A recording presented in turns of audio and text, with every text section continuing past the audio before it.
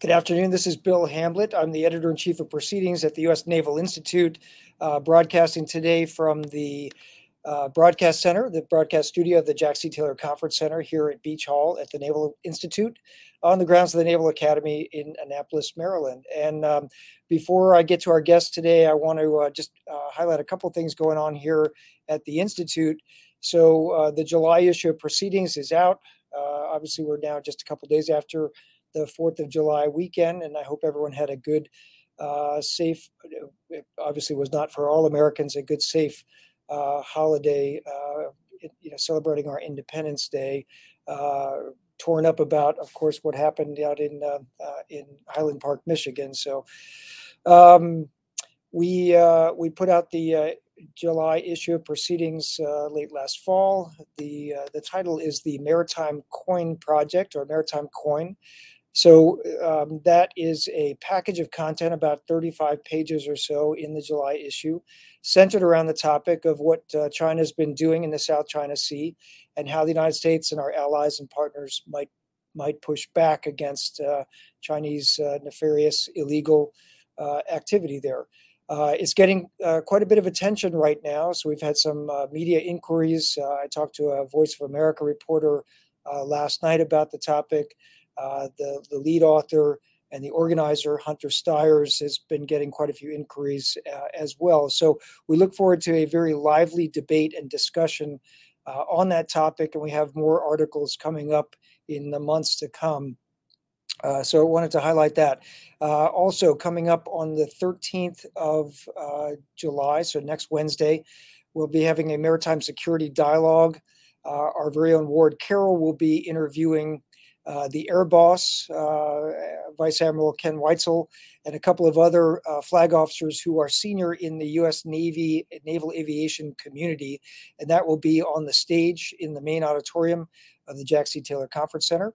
And so we look forward to having the first Maritime Security Dialogue event here in our home field advantage.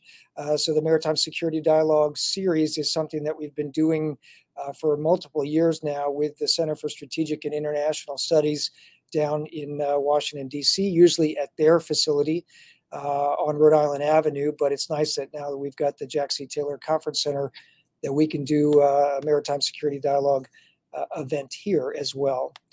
So those are the flashing news right now, and I'll get to our guest. So joining us today is an author and a reserve Navy officer, Lieutenant Commander Eric Seligman. He is both a cyber warfare officer in the Navy, or information warfare community officer in the Navy, and in his civilian capacity, he is responsible for offensive security and red teaming for Intuit. So he is a true cybersecurity expert. There aren't a lot of those. A lot of them profess to be, but he is one of the actual real ones. So Eric, Commander Seligman, thanks for joining us today. Thank you. It's a pleasure to be here, Bill.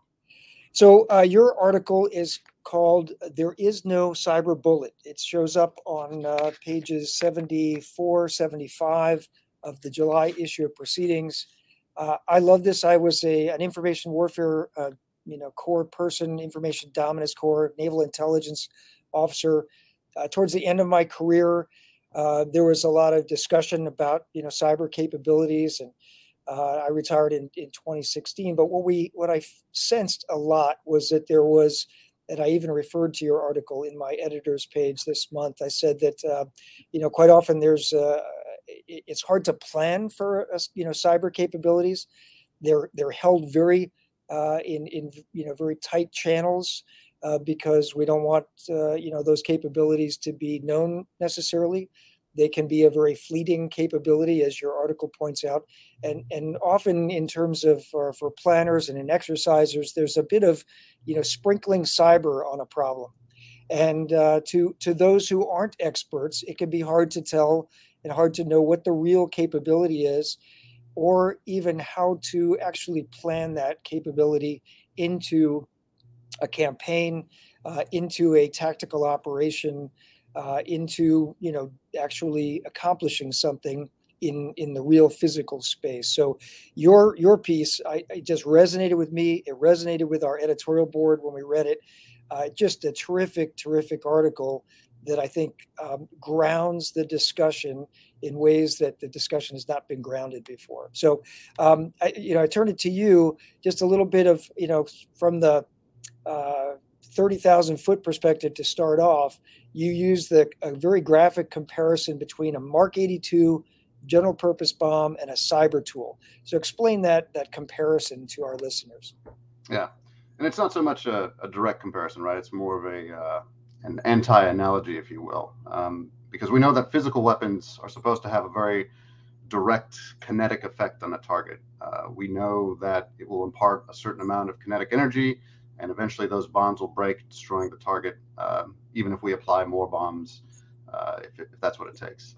That is not necessarily the case in cyber. And so when we talk about physical weapons, we talk about the specificity of their effects.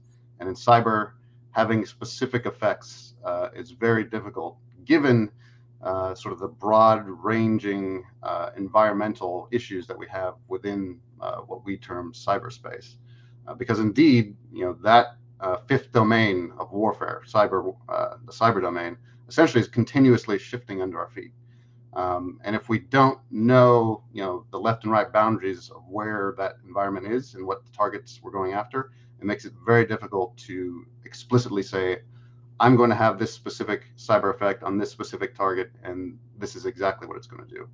And so that's kind of the premise of the article, is trying to get to that understanding that it can be difficult without the appropriate preparation of the environment to actually execute the kinds of cyber effects we want at the tactical level.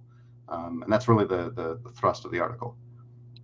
So I love the fact that your article, you talk through a number of the myriad, limitations that there are on a cyber weapon. And, and you back to that Mark 82 anti-analogy, there's a thing in the military called JMEMS, the Joint Munitions Effects Manual. I think it's called JMEMS. It's been a while since I pulled out a JMEMS manual. But you can look at your weapon. You can look at the thing that you want to have an impact on, an effect on. You can look at fusing. You look at redundancy issues, and you can predict. Okay, if I hit this target within X number of feet, this is going to happen.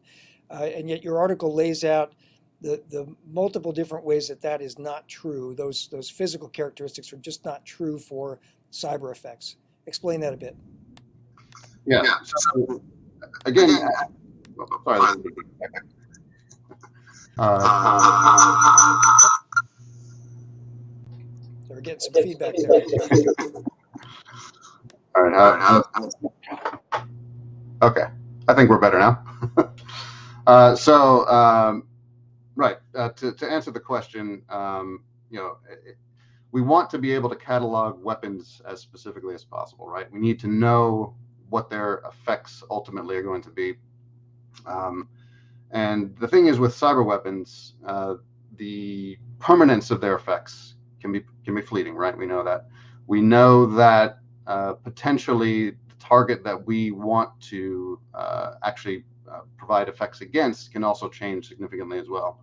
We also know the more that we use a cyber weapon, the more likely it is that there'll be a countermeasure for it. And the ability to make countermeasures against cyber weapons is extremely easy, or can be, in cyberspace. All it takes is an understanding of the vulnerability that is being attacked, or an understanding of the signature of the weapon that's going to be attacked. So if I know, the specific byte sequence going over the network of a particular attack that I know is going to take out, let's say a radar installation, I can put that in my firewall and it's going to be blocked. Or if I know that it's going up against a specific vulnerability that was previously undiscovered, but then I see you acting against that vulnerability, I can make a patch for that and fix it. And so mitigating cyber weapons is much, much easier than it is mitigating physical weapons. And that's also why I kind of emphasize the necessity of covert nature of cyber weapons, because without that covert nature, it becomes very, very difficult to have weapons that have both enduring effects and have a long shelf life. So just pulling the string a little bit more on that, you mentioned, you say, consider just one potential variable when designing a cyber weapon, the target's operating system. And you say this may seem simple to account for. Note that Microsoft has released 14 major versions of its OS in the past 15 years, and then multiply that by 2 because there's an iOS version and there's a PC version, right? So you're talking many, so if you're Right. developing a weapon, you got to, which OS are you talking about, and on which type of system is it operating? Exactly. And it's not just the patch level, or rather, it's not just the operating system, right? It's also the patch level. It's also the software that's installed on the target. It is the computer network defense mechanisms, so the endpoint security, like McAfee or Semantic, that may be installed. It also may be the target state of the network, so there could be some kind of degradation within the network. There could be memory problems within the computer system. Maybe it hasn't been rebooted in 10 years, so there's all kinds of things that could be happening on the target system that we simply cannot account for. And so when we think about utilizing those cyber weapons, we have to understand, again, the ephemeral nature of the target space that we're talking about. So for those of us who are less computer literate, to talk a little bit about, without going into classified details at all, but talk a little bit about the process of somebody at U.S. Cyber Command, or even, you are an offensive cyber person at Intuit for a private software company. Talk about some of the process that goes into creating a weapon or a capability, an offensive capability. Yeah, absolutely. So what most things, in terms of what has to happen first, there has to be a requirement. Someone has to say, I need an effect generated against this specific target. And so once a specific target has been identified, or at least a class of targets, then it goes into essentially what is R&D mode. So we first look and see if there's any publicly available exploits available for it. The likelihood that these will work is pretty low, but it could potentially give someone a starting point for iterating on that particular work. Once we look at publicly available exploitation vectors, we then kind of look into our internal stock of weapons to see if there's something that was done in the past that maybe could again be retooled to attack that particular target. Once that's done and we can affirm that there isn't something already in the available stock to provide that type of effect against the target, we then basically start researching vulnerabilities for that. So that's going to involve creating sort of a virtualized facsimile of the specific target and building out software against what they perceive to be potential vulnerabilities. So they're going to iterate through all of the various functions and the memory states and other vectors that could potentially be utilized to, again, impact and affect against this particular system. And once that's done, they have a potential lead. They'll start, again, being very specific in terms of what kind of effects delivery that we can have against that given target. So assuming that you've actually found a potential vector in that system, you then have to think about, all right, I can bypass the security of this particular target.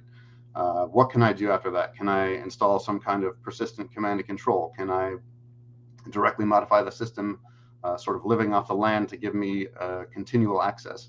And once you've kind of determined what kind of access you have after that, then you have to determine how long you'll actually be able to stay in the system with that particular kind of access, whether it be inherent to the system or something that you have deployed on the system. And ultimately, that's going to determine what kind of effect you can ultimately have against the specific target that you're going after, and how long you'll have it. Because the ideal end state is that you have access to this system in perpetuity, and that any time you need to generate an effect against it, you can just dial up the target, hit a button, and then that effect is going to be generated. In reality, it doesn't always work out like that, but generally speaking, that's how the process would be executed.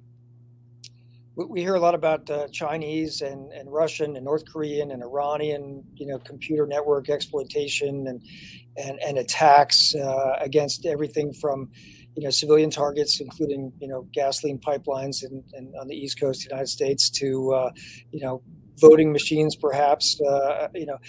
Is there do those nations have a different process, or is the process the same as what you just described? Is everybody got to go through the same process to create a cyber capability, a cyber weapon, if you will?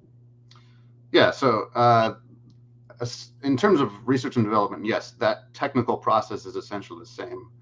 Where they have an advantage is that the United States tends to hold offensive cyber capabilities very close to a handful of agencies and a handful of government agents, whereas China and Russia, they distribute that across the totality of their workforce. So not just governments, but they allow universities to play, they allow private entities, and in the case of Russia, they allow criminal enterprises to play as well. And so the breadth of the people that they allow to develop these weapons and to go after targets is much broader than what we allow in the U.S., for better or worse. Hey, there's a question from Robert Elliott, one of our viewers, and he says, "Can we stockpile these munitions? Doesn't the rate of upgrades create the use or lose dynamic? Don't they have a shelf life?" Absolutely. So you may be lucky in that you find what is sometimes termed as the skeleton key exploit that allows you to exploit some fundamental underpinning of the internet or of an operating system. But those are very, very rare and far between. And so in many cases, if you develop an exploit, even if you don't use it, it will have a usability drift, meaning that if you don't use it within a period of a few months or a few years, depending on what the patching cycle is of your given target, it will absolutely be less useful as time goes on. It may be very quickly rendered inert in totality. Yeah, that's a great point. Great question, Robert. Appreciate that. So my next question is, if there's no cyber bullet, that anti-analogy that you started with, is there a better analogy for cyber weapons and capabilities? Yeah. So I've been thinking about this question a lot. And if we can't make an analogy of a bullet, and we can't make it a missile or anything else like that, is it really worth trying to make an analogy at all, or is it really a question of education and educating people, what this thing is? Like, we all know and understand kind of what like a space shuttle is, right? Because we've seen it, we know what it is. But if we go back 100 years and try and tell people what a space shuttle is, it'd be very difficult because they don't have the experience and the educational background to do so. So I haven't come up with an analogy that works for everyone, other than to say I think we need to start injecting cyber education much earlier in the training of our officers and in the training of our leadership, in addition to the population at large too, so that we don't have to create sort of clunky analogies to try and describe what is really a very complicated process that requires a lot of education and understanding to have. So I know that's not it's a bad answer to a good question, but that's what I have. Yeah, I think that's a great point. Education is always incredibly important, especially as technology brings us into new places, and we're trying to figure out how to talk about them, communicate about them, and develop tactics and operations and concepts for using them. Right. Your article does bring out you use the term the thief, the lock picker, and the saboteur, which that was helpful to me, as I was reading it. Okay, I get it that it's not like a Mark 82, it's not a bullet or a bomb. What is it more like? And those analogies did help me understand at least that, okay, there's an aspect of having to, pick your way, the lock picker, get into a system. So you got to have that access, and then you got to stay stealthy. You got to be, a thief. You've got to be hidden while you're there, or else if you're discovered, then you're done. Then your capability's gone. And then you've got to, at some point, be able to sort of sabotage the system, right? So there's that aspect of it. Yeah, absolutely. And we can definitely make analogies for the behaviors that we're performing. The weapons analogy is a little bit more difficult, right? But in terms of what we're actually doing on a target, I think those are, the best analogies that I could come up with, and it really speaks again to the necessity for covert action when we're performing cyber exploitation and rendering its effects. I also speak in there about the wants to do show of force exercises show of force exercises within cyber and kind of demonstrate our capability to our adversaries. And I argue strongly against things like that. The most effective cyber attack is the one that the enemy doesn't even realize is occurring. Their weapon misses by a meter, or it fails to launch because of what appears to be some kind of mechanical failure, or the radar picture is just ever so slightly askew. Things like that, where it appears to just be bad engineering versus a spectacular failure. Those are the kind of cyber effects that will be enduring and most effective over the long run, in my opinion. That's a great point.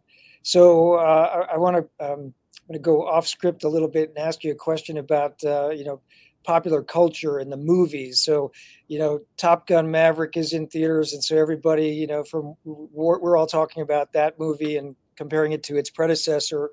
And you've got to suspend disbelief a little bit when you walk into the theaters and you watch Tom Cruise on the screen, and I think it's a great movie, but of course it's not really true to life of how operations happen on an aircraft carrier, and the that tactical operation a little bit far-fetched. But I want to ask you, do you have a favorite movie that has a cyber scene in it? So that's such a theme these days in movie plot lines, is somebody hacking into a system and providing the remote lock opening or the access to bring the security system down.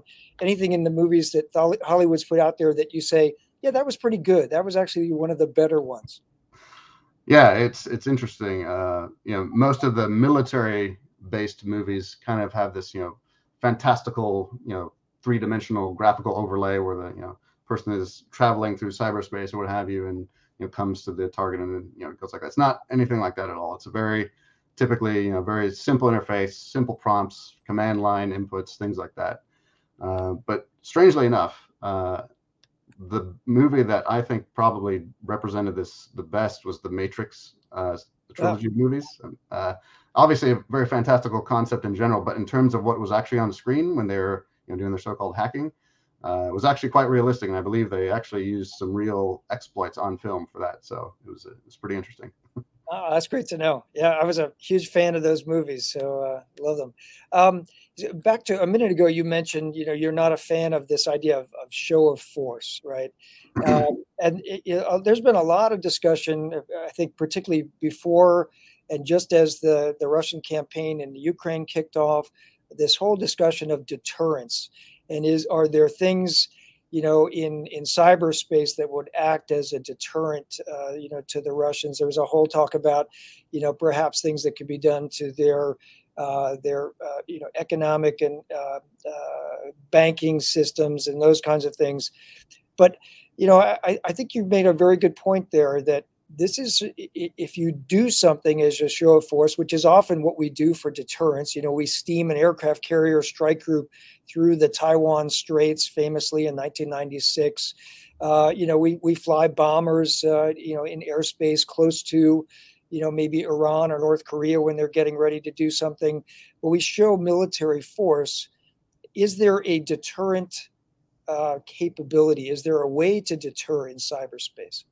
Yeah, and that's a very good question and a complex question as well. Because if you look at our adversaries, if you look at what China does, an intellectual theft of trillions of dollars of IP over decades, or what Russia has done in regards to their information warfare campaigns and other things, they don't even claim that they've done it. They don't even say that this was us. It's just something that happens, and so it's very interesting for them that the most potent thing that they can do in cyberspace is not proclaim that they have functionality, but going out and executing it. And I think there's potentially a lesson to be learned there, in that if you execute a cyber attack and no one knows it came from you, or even if it didn't come from you, the fact that people believe that you might have perpetrated something is in a sense a powerful weapon in and of itself. And beyond that, I think in terms of what we can do to sort of officially put something in doctrine that would provide a cyber deterrence, essentially what we can do is state, hey, these are the bodies that we're creating in terms of like the cyber mission teams and the cyber national mission teams and so forth. This is the giant enterprise that we are putting together to perform cyber warfare. And hey, adversaries, look at this. We got a lot of people, a lot of energy, and a lot of focus going into this, and we are here to protect this domain. And if you don't, abide by the rules, we have the capability to do things about it. What those things are, you won't know until it happens to you, or maybe not even then. So we have, I don't know if you know him, Tyson Medors is a member of our editorial board, and he's also an information warfare community cyber warfare engineer, and he's now active in the chat function here, and he makes a couple of points. I'll just read the points, and maybe you can give your thoughts on them. He says that opinion about effective versus less effective cyber actions is not backed by a recent example or political reality. Any thoughts on that? Yeah, so it's a difficult thing to respond to, because I need to know exactly what he's talking about in terms of that political reality. But the efficacy of cyber weapons, it depends on if you're trying to generate a specific effect or you're trying to gain access to something. Obviously, in the access example, you either have access to a certain degree or you don't. And the effects question is what type of effect you're trying to generate and to what degree. So I'd like to understand exactly what example he's referring to. Gotcha. Well, he may type more into the chat window here. While if he does, I just have a follow-on, and it's what you just mentioned about being able to know the effects. Gets me back to your Mark 82 anti-analogy, right? So I spent a lot of my time in the naval aviation community as an intelligence officer. So I'm a targeteer. I went through joint targeting school. I understand the Mark 82 very well. I understand what a Tomahawk can do and how JMEMS works and how do you put together a strike package and all those things. And there's go no go criteria for missions where before the F-18 goes feet dry over the beach, we want to know that air defense system is down, right? That's the most threatening air defense system, for example, right? But if you're counting on a cyber weapon to deliver that effect, would you even know? I guess that's my question. It gets to your point about the subtlety of the best weapons are those where the person, the enemy, doesn't really know that it was a cyber weapon that's impacting him. He just knows that his radar's not working. Yeah. Right? So the deployers, in most cases, should know whether or not the weapon was effective. Not necessarily in all cases, depending on what the specific effect calls for. But at that same time, you should also be very aware of the environment that you're going into. So you need to know the specific, computer network defenses that are set up. You need to have eyes on what the incident responders are going to be doing, depending on what types of activities, if you've triggered them or not, and any other kind of environmental factors like network links and memory allocations and things like that, like I've discussed before. All of those are factors that should be being monitored by those who are going after targets. And then the efficacy of the targeted effects should be known in at least the first and second degrees in most cases, but the third order, fourth order, and so on effects can be very, very difficult to predict in some cases. Gotcha. So Tyson came up with an example. So he says delaying Putin's recent speaking event by a few hours wasn't at all subtle, was likely not a particularly sophisticated attack, but achieved a significant political victory on the Ukrainian side. So I don't know if you're more familiar with that one. I was not aware of that. I was not aware of that, but absolutely, spectacular effects can be very effective in the short term. So, but my question would be, whatever weapon or methodology was used to affect that attack, will it be able to be used again now that they know it happened? So that's the kind of the premise I'm getting across. Gotcha. Great point. Okay, well, we've come to the end of our time here. This has been a terrific conversation, and for our listeners, again, our guest is Lieutenant Commander Eric Seligman. He is the author of the article in the July issue of Proceedings. It is called "There Is No Cyber Bullet." To understand how to use cyber effects, commanders must first understand their limitations. And as I said, I'm not an expert on cyber, but this is one of the most powerful articles that I've read because it grounds you so well in an analogy and an anti-analogy that's particularly helpful to explain the differences between a cyber capability and a physical kinetic capability that perhaps more of our listeners and readers are familiar with. So well done, really, really nicely, greatly written, tense, terse, tight, and just very useful. So I hope that this one gets a lot of attention. Absolutely. Thank you very much, Bill. It's a pleasure to be here. All right, Eric. Well, it's great to have you on the show. Thanks again, and hope you'll write for us again. Absolutely. Well, that wraps up another episode of the Proceedings podcast. I want to thank our producer, Heather Legg. The show is brought to you by the members of the Naval Institute. Since 1873, our members have been the foundation of everything we do. To become a member, go to usni.org/join. Until next episode, remember, victory begins at the Naval Institute.